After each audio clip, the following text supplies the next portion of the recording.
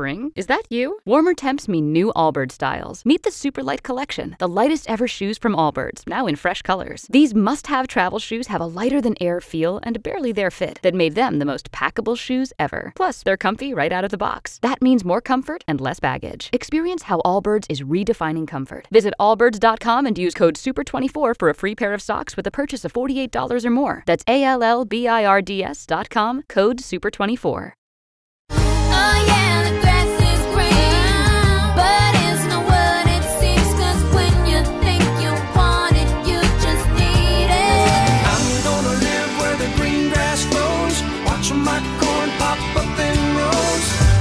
Always greener on the other side.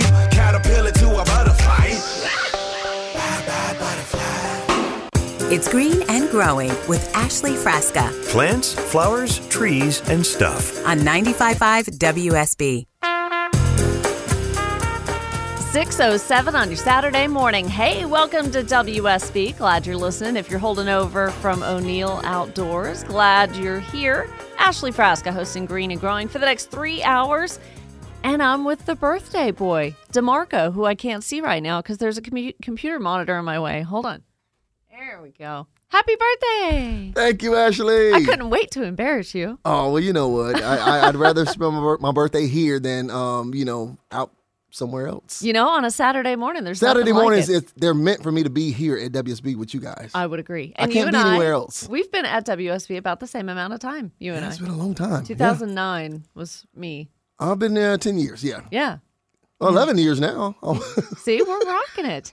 And to hold me accountable, not that I have any doubt, but I'm going to do this. DeMarco's very healthy and very fit and teaches a fitness class, like a cardio jam. If you listen to the Mark Aram show, that's jazzercise. So we put it all together. Same guy. And so I have this really fattening recipe for hash brown casserole. And I would say it's world famous, but that's being a little over the top. So I'm going to say building famous. It's famous around here. And if the world had a taste of it, they'd love it too. Oh, thanks. Oh, yeah. All right. I mean, in this building, it's very important. Like Channel 2 people have had it. Radio people have had it. The music stations over at B98 and the river fight over it. So I have promised DeMarco a hash brown casserole next Saturday because we're going to wait till we're all back together. And we are going to be indulging in my hash brown casserole. I love it, and I can't wait. So do you think I should put the recipe on the Facebook page? You know what? I think everybody would love it. Yeah. And I know I would because I tried to make your famous casserole for my family, and I failed miserably. And I just found out today that I missed one of the key ingredients, and that's why I failed. So if I had it on the Facebook page and I can go and refer to that, it would have been perfect. And your family's going to be like, oh, don't make that again. And you're like, no, I got it right this time. No, this time. So it's a knockoff of the Cracker Barrel hash brown casserole recipe. And it to me, it's not even the same. It's just a totally different level, but it still totally does the job. It's delicious, yes. Thanks. All right. That's what I'm going to do. In honor of DeMarco's, I'm going to say 28th birthday. How about that? 28 sounds so long ago, too. Yeah. Well, wait, you've been working here 10, 11 years now? Okay, yeah, the math's not right, but we'll just leave it alone. In honor of DeMarco's birthday, I will post that recipe because you guys are going to love it. Everybody at WSB loves it. It's just a very simple breakfast hash brown casserole that is so easy. And when I make it for everybody at work, which I try to do at least quarterly, maybe 4 times a year, maybe 5, depending on the occasions, I'll prepare it the night before and not bake it. Just put it in the 9x13 dish, cover it with foil, put it in the fridge the night before. And then when I get up at some god-awful hour, 3:30 in the morning, then I put it in the oven while I'm showering, while I'm getting dressed, bake it and do all that. And then I bring it into the radio station and it's piping hot and ready for everybody at 5 a.m. So I think that's what I'm going to do next Saturday. You all can call, of course, about anything gardening related. But hey, if you grow something in the garden and then you use it in a recipe, I could hear that too. 404-872-0750. So on the show today, going to be talking a little bit about something that may be on your trees with all of the rain we've been having, but no need to be alarmed. Identifying weeds, because that seems to be very important this time of year. Grand opening of a new garden destination that I want to share with you, and I am soon to experience myself. And an interview that I think I teased last Saturday, and I'm like, a special guest. I kept it unidentified. Well, if you're following me on Facebook, You search Green and Growing WSB. You have just now seen that it is Dr. Alan Armitage. I say world-renowned horticulturalist and so many other things. My goodness, author, speaker, former professor at the University of Georgia, huge for the College of Ag over there, retired now, but still very active in the Athens community. And he's going to join us in just a little while this morning and promoting an exciting garden opportunity for those in the Athens area, too. So you'll want to be dressed and be ready to hit the road and be in Athens by about 10. I'll just give you that. 404-872-0750. So speaking of the weeds, oh my gosh, my friend, this is funny that she said, oh, just make islands in the yard, they said. Fill them with pine straw, they said. No more weeds, they promised. Well, I just raked out and pulled 4 buckets of this particular weed out of my pine straw islands over the weekend. And what she's talking about, I have a ton of it too. Catchweed bedstraw. Catchweed bedstraw is a really interesting one. Very leggy, long, stemmy, light green weed with tiny little leaves on each sides of the stem. And when you go to reach for it with your garden glove, it sticks to your garden glove. It's very sticky. Not like prickly, with thorns, but very sticky. Hairs on the upper leaf surface get stuck to your gloves, noticeable as a large, bright green, leggy clump. And really, I'm pulling it out too. I mean, from one little root, 4 or 5 stems emerge. So once you pull the base of the plant, you've gotten a whole big clump of it, and instantly that area looks much improved. My husband was out there last weekend spraying with Roundup, which I don't really think this needs it. This is easy just to pull out by the clump. It's not going to come back. The hotter it gets, it is going to go away. Just reducing that in the landscape. Mowing at a regular height. That's going to be enough to kind of keep this catchweed bedstraw in check. So if that sounds a little bit like something you're experiencing, you may want to check out the Facebook page. And also dead nettle and henbit are very similar weeds right now that have green, felty, soft looking fuzzy leaves, but they also blend into a little bit of purple on the leaf. And the flowers themselves, the flowers on the stalks are a light purple as well. And you'll see the bees kind of crowding to this little plant, this little weed. So to tell the difference between dead nettle and henbit, again, you'll want to go to my Facebook page, because when you go under photos and look under albums, Weed of the Week. That is such a popular photo album, gets more views than anything this time of year. Go to photos, go to albums, and Weed of the Week. And then right there, I've taken all of those pictures, sad to say, in my own landscape, and a close-up of the weeds and then how to treat them. And that's really going to help you know. I know you have the plant apps and things, the identification apps that'll let you know what you've got. But sometimes it just can't tell. If you're trying to take a picture of a green weed up against the green grass, well, your smartphone is not smart enough to decipher what exactly it is you're trying to photograph. So I've done that for you.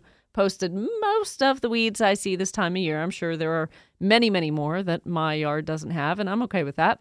But as you send me some too, I'll add them to the Facebook page. And again, weed identification and how to treat it as well. It's worth a look. It's worth a look on the Facebook page. Just search Green and Growing WSB. We'll get right out to the phones this morning, 404-872-0750. Say good morning to Tommy calling from Cumming. Welcome to the show. Good morning, Ashley. It's Tony, not Tommy, but that's okay. Oh, all right, Tony. That's what it is. That's what we're going to be calling you. Thank you. Thank you for taking my call. I have 2 large, mature gardenia bushes in the front of my house, and they were severely hit by the freeze in December. And, usually by now they've started branching out with green leaves and stuff, but I only have a few on there. But if I bend the tips of the plant back, they're still green inside. Should I trim this back and let it grow back, or should I just leave it alone and let it recover on its own? I don't want to shock the plant. Yeah. But I don't know whether I should just go ahead and cut it back and let it recover, or leave it alone. That's really good, because step number 1, what I was going to say before you said it for me, is bending those limbs and making sure, if they're just brittle and they break, and most folks that have called me about the freeze damage, that is not the case. So even though the air temperature got cold enough back in December and the 2 freezes in March to really zap the plant, it still was not a sustainable cold to really affect the roots. So most of these plants are still alive. The roots are still hanging in there. That's why you see new growth. So at this point, Tommy, I would say it's up to you, because generally we advise to trim gardenias after they're finished flowering, and there are some varieties out there that flower twice a year.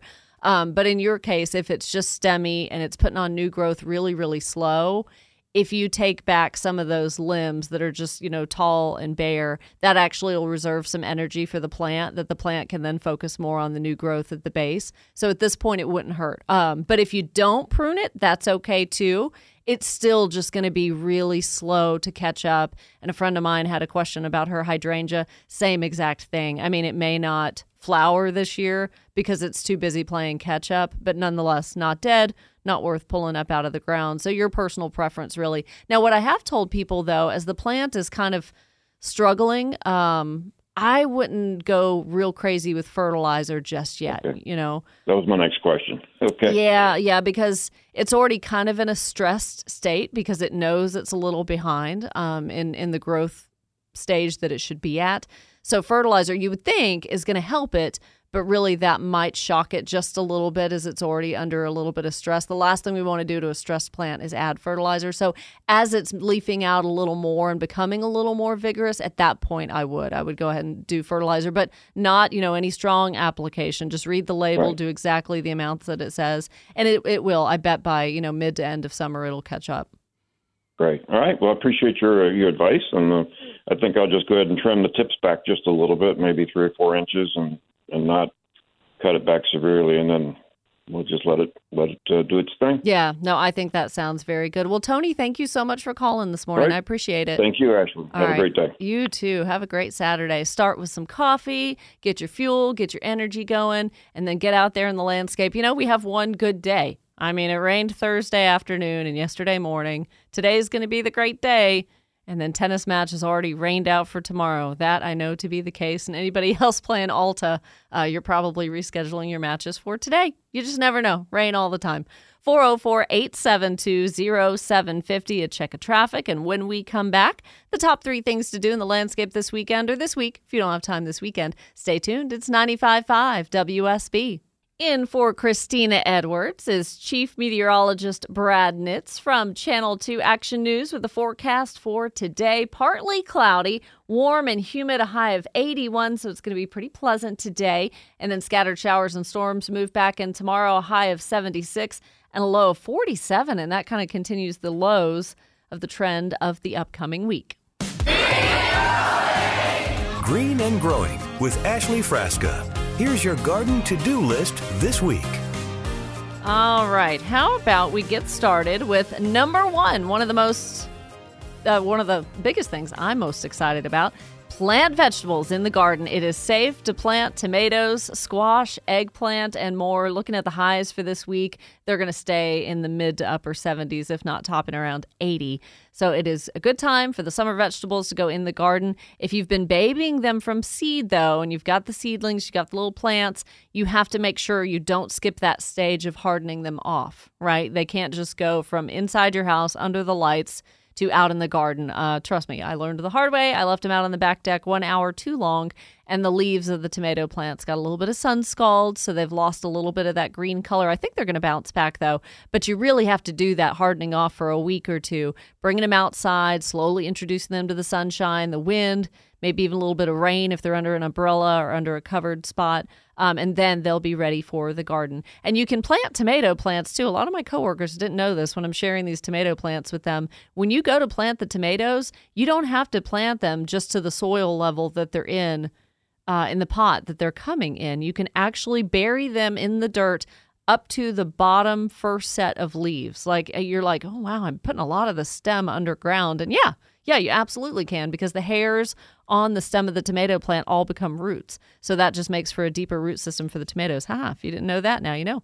Number 2, fertilize perennials that are starting to pop up. Peonies are looking great. Dianthus, Sweet William. Astilbe, my Astilbe are coming back from last year, and they're going to be looking pretty good here soon. We're also beginning to see canna lilies and elephant ears. Amaryllis are starting to emerge, all of those if you left the bulbs, tubers, rhizomes in the ground over the winter. And number 3, mow the lawn regularly and at recommended height to eliminate most weeds and to get your turf off to a good start. So I've noticed a lot of my neighbors already starting to mow that Bermuda lawn. It's coming out of dormancy. Some of it's still 50-50, depending on how much sun it's getting, 50% brown and 50% green. But as these warm season grasses like that and centipede and zoysia start to green up, you're getting into that routine of mowing about every 7 days. If a lot of rain, you may need to bump that to about every 6 days just to make sure you get enough of the new grass blade off of there. Keep it at a really good height. And you know what? I'll throw in a number 4 because we have time. We have about 40 seconds. Aphids. You may see aphids clustering on tender new growth of a lot of different plants that you've got out there. They're pear-shaped, pinhead sized, really small. They come in a variety of colors, and that's just the life cycle stage that they're at. You can probably wash them off with a hard stream of water from the hose. I mean, it's really that simple. If they keep coming back, though, if you really are starting to see a decline in the plants, and that's the only thing you notice, insecticides also control them effectively, and there's a couple of different organic types of insecticide if you want to go that route. 404-872-0750. We'll be right back. Good morning. It's Green and Growing on WSP.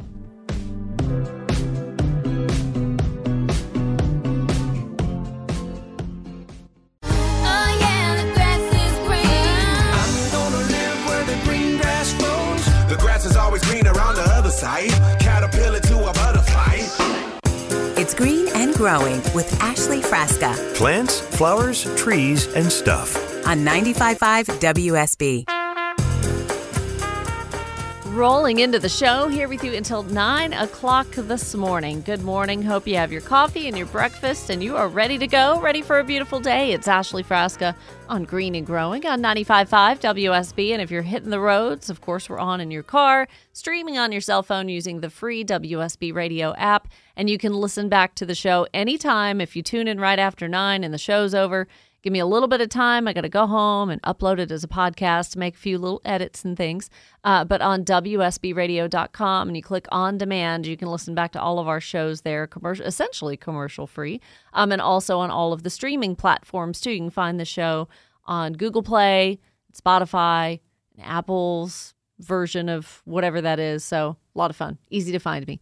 404-872-0750. Want to take your calls this morning. And coming up at 7 o'clock, Dr. Alan Armitage calls in. Love to talk to him. No one knows more about plants and flowers and the way they function in the garden than Dr. A from the University of Georgia, professor emeritus there, author. You can find all of his books. His perennial book that's a staple. You've got to have that. It's actually by my bed. It's actually on my nightstand.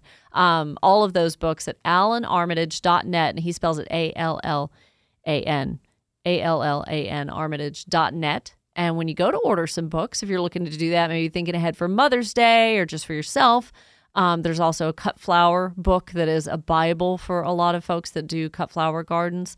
If you're looking to do any of that, in the discount code box, type my name, Ashley, ASHLEY, type my name, Ashley, and Dr. Armitage has said that he will give you free shipping with that discount code. So how about that? Saving you a little bit of money. Back out to the phones we go, North Fulton County, and it's Susan calling from Roswell. Hey, good morning, Susan. Good morning, Ashley. Thanks for taking my call. Of course. What's going on? I have this one area of the emerald green zoysia grass. It's not a big area, but this week it started looking terrible. I mean, I think like a fourth of it looks dead. And my son-in-law seems to think it's winter kill, but my other zoysia areas, don't have that. They're not the emerald green. This grass tends to want to stay, underneath a little bit green in the winter for some reason. It just does. So he thinks it got winter killed because of that. But I don't know. None of my other zoysias got that. Yeah, and I mean, you're in North Fulton, so if you were maybe in, the higher elevations, a little more North Georgia, I'd be concerned with that, but the zoysia is not going to grow real vigorous closer to the mountains. I hadn't heard of that. We had Clint Waltz in here from the University of Georgia, the turfgrass specialist, just a few weeks ago, and he really never remarked on any winter damage that he had seen, not even prevalent throughout metro Atlanta. Any of the brown spots or the spots that aren't greening up, is there any kind of pattern or shape to them, or it's just kind of here and there and everywhere? when it started, it made a big, not a small area, a big semicircle. But I mean, it was a big area of it. Not little patches with little areas. Okay, I'm looking up spring dieback. I think that's what it's called. Because there's something that I spoke with Mark Hoban, the golf course superintendent. Clint and I went out to visit him at Rivermont, and that's kind of, somewhat in your area. But they were talking about a fungus that overwinters, and, you have it in the fall, but you don't know it because the grass is going dormant.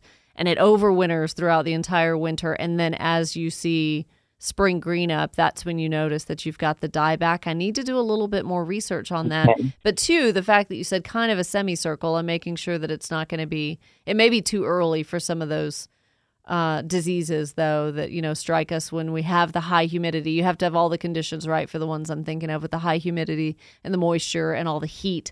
So it's a little early for some of those, but a lot of the ones that have patterns would come on later. Let me do a little bit more research about the dieback, Susan, because that could very well be what it is. What I'm going to do is I'm going to put you on hold and get your email address, and I may reach out to Clint and Mark as well, too, just to make sure that that's kind of, I'm sending you in the right direction. Because there is stuff you can do, but you've got to really start getting on the ball now, so I need to get you the information quickly. And let me make sure that may be what it is. And then going forward, the steps you can take to kind of help it along this spring and summer. Okay. Well, I appreciate that. Yeah, absolutely. But I can almost, with most certainty, I mean, there's, exceptions to every pattern and every rule, but I would rule out freeze damage, because I just don't think that was the case, unless it was a new lawn, and it got a little stressed and the root system just hadn't become as strong and grown as much as it needed to, but I don't think that's the case. So yeah, we'll get your email address and I'll follow up with you and let you know for sure. Thank you for the call, and very observant. I like that you've got some guys taking a look at it too and trying to help you out and point you in the right direction. Speaking of rain and all of the moisture and all of that kind of thing, I have noticed a lot of lichens on the trees, on tree trunks, on tree limbs. And you notice on a rainy day, they look a little more vibrant. They have more of that aqua blue, silvery color rather than just that washed out gray look on the trees. And I found a fantastic post on Facebook from Southern Piedmont Natural History. They did a really, really good post, and I want to take time to read that to you, because when folks call and say, I've got this weird, my bark is doing something really weird on my tree. It's got this bluish, grayish, silvery looking flaky stuff, and I think it's killing my tree. And that's not the case. That's not the case at all. There's a totally different relationship between the tree and the lichens, and this will kind of help you figure out why. Well, first of all, the post is just talking about how the color changes a little bit more on a rainy day. It appears a little bit different, right? So the right side of the tree, the more grayish green kind of color, that is fungi living in the top layer of the lichen. And then on a rainy day, when it's a little more vibrant, becomes a little more translucent, like kind of see-through, the photosynthetic green algae becomes a little more visible, and that's why you see that green, that aqua blue color kind of pop. So this gets a little technical, but light reflecting off of chlorophyll pigments within the photosynthetic algae cause the lichen to have a more vibrant green appearance when it's wet. And the algae do the photosynthesis and become dormant once again when the lichen dries out, right? And it goes back to that grayish silver color. But what's a lichen? So yeah, it's a group of organisms living together. It's got to have the green algae or blue-green algae living within a matrix of different fungi, this post says. And that can include sac fungi or yeasts. And in general, each organism benefits from that relationship. They're kind of symbiotic in that way. And the thread-like portions of the fungus keep the algae from drying out and provide it with minerals, while the algae photosynthesize and provide energy sugars to the fungi. So they're harmless to the trees, often found on sunny branches. That's why you see them on more of the top sides of the limbs, because they're taking advantage of being able to get that sunshine to photosynthesize. You're not going to see them on the bottom parts of the branch. If you have lichens growing on the tree, you don't have to scrape them off. It's a widespread gardening myth that lichens kill trees. So what you'll see is they're on the top portions of the branches, right, taking advantage of the sunshine. But a tree that's in decline has already lost its leaves, is already showing bare limbs. So that just leaves it wide open. There's no leaf canopy, right? So that just leaves it wide open for the lichens to be on those branches. So really what started happening was the decline of the tree first, and it defoliating, and then the lichens kind of moved in and said, well, hey, this is a bright sunny spot, like almost like a beach. We don't have any competition. We don't have any shade from any leaves. So that's when they start to appear on the trunks and on the limbs. And you're thinking that was the cause of the, slow decline of your tree, but not really. They're just being advantageous and taking advantage of no leaves, really. And I've seen cherry trees. I've seen thin-barked trees that have lichens, and sometimes they do. They look like they're on the decline, but the lichens are just an afterthought of that. They're not stealing any energy or any sugars or anything from the tree. So really interesting when you see that. And Walter Reeves recently had a great post about mushrooms, different mushrooms that are on your trees, whether it's the shelf type or anything like that. Kind of what that may indicate. If you have them at the base of the tree, that's no good. You definitely don't want mushrooms on the base of the tree. But in and around the landscape and things like that, some of them are just fun to look at. So check out Walter's page as well. He's still very active in keeping that up. It's almost like an online encyclopedia for any question you've ever had. I thought about doing a website when I started the show, and I thought, there's no need to reinvent the wheel when he has the wheel perfected. He has written about almost everything you can come across in gardening in the state of Georgia, and it's all right there to live forever on walterreeves.com. And Reeves is Reeves, walterreeves.com. You can look up in the search bar just one or two words. Keep the search very easy. One or two words to find the article and the topic that you're interested in. And I took over the newsletter the WSB Radio puts out every other Friday, and Walter still contributes to that and comes up with a great, thoughtful topic, things that he's still being questioned about, things that people are asking that are seasonal and timely. He contributes to that newsletter as well. And you can find a lot more about that on WSBradio.com. Sign up for the newsletter. It's free. I check in with you, kind of let you know what's going on around town as well. So when we come back, I'm going to tell you all of the fun things that you can get out and about and do this weekend if you have some time today and tomorrow, although you may want to go ahead and get some things done today because there's no rain in the forecast. All of the garden opportunities, classes, events, festivals are starting to kick up, and I love that. So we'll tell you more about that, plus the top 3 things to do in the landscape this weekend. You are right here. You're parked on 95.5 WSB listening to Green and Growing. We'll be back. Stay tuned. I have a little too much fun with Facebook, too, while I'm on the show, and I'm doing all of it at one time. I'm not doing my personal Facebook page. I'm doing the Green and Growing Facebook page, which has been a little quiet this week. This week was just a little busy, but now I'm on fire, posting all this stuff, and I'm hearing from Vicky, and I'm hearing from Sandy, and Tim, and Haresh, and I'm so glad that everyone is really excited that I have Dr. Alan Armitage coming up. He is a rock star in the garden world. He's going to be joining me calling in at 7 o'clock. And I've just got a lot of questions, garden basic questions, what he's been up to, because he has seen more plants and flowers in the industry, and writes for Greenhouse Grower magazine as well, just with his observations, just so entertaining. And I was really, really pleased to meet him over a year ago with Chick-fil-A's Dan Cathy. He is who introduced us, and so glad that he did. And I went to the UGA trial gardens with him, and we walked around. So I'm going to repost some of those videos. They live on the Facebook page if you want to look under videos, some of the videos that I took of Dr. A walking around the UGA trial gardens last summer. So the plants that you'll see in those videos aren't timely to right now, but really cool stuff that the University of Georgia in Athens gets to try from all over the world. And these breeders and these growers are like, okay, if it can survive the heat and the humidity and all these great openings for disease and fungus and things in the southeast, if the plants are hardy enough to survive that, then by golly, we can market them and sell them to the rest of North America, I suppose. So that's really entertaining if you just can't get enough of Dr. A. I've got videos there, and he is coming up to join us at 7 o'clock. So the weather update brought to you by Finley Roofing from Channel 2 Action News Chief Meteorologist Brad Nitz. Partly cloudy today, a high of 81, and then scattered showers and storms move in tomorrow with a high of 76.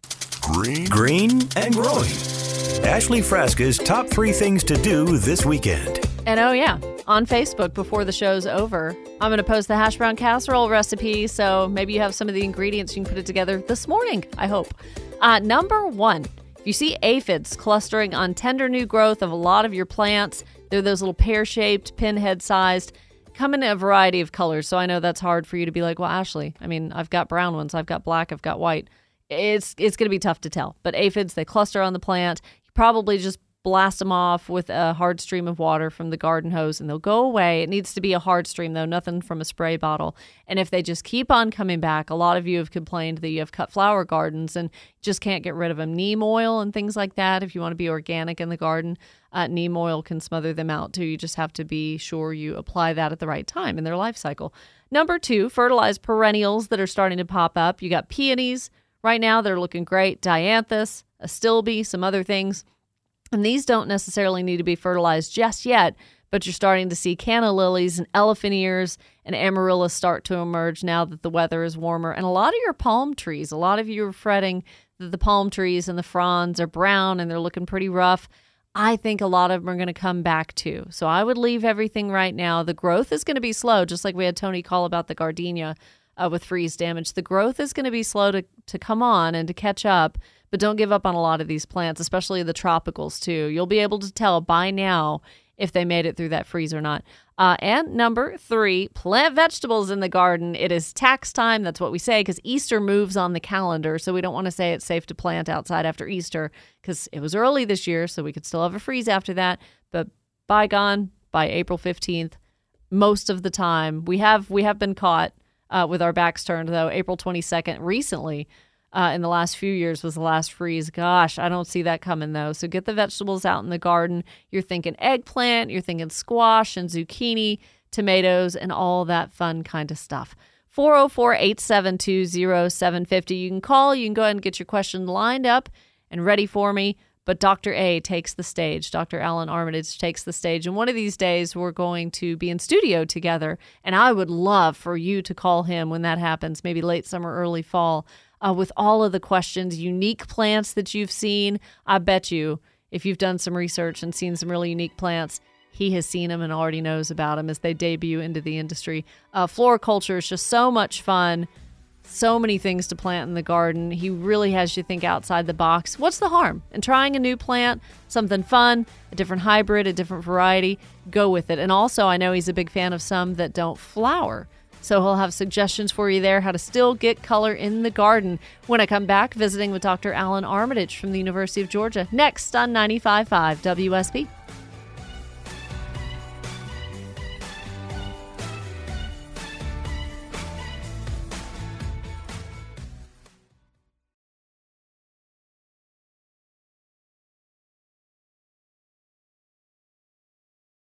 Spring, is that you? Warmer temps mean new Allbirds styles. Meet the new Superlight collection, the lightest ever shoes from Allbirds, now in fresh colors. These must-have travel shoes have a lighter-than-air feel and barely there fit that made them the most packable shoes ever. Plus, they're comfy right out of the box. That means more comfort and less baggage. Experience how Allbirds is redefining comfort. Visit allbirds.com and use code SUPER24 for a free pair of socks with a purchase of $48 or more. That's ALLBIRDS.com, code SUPER24.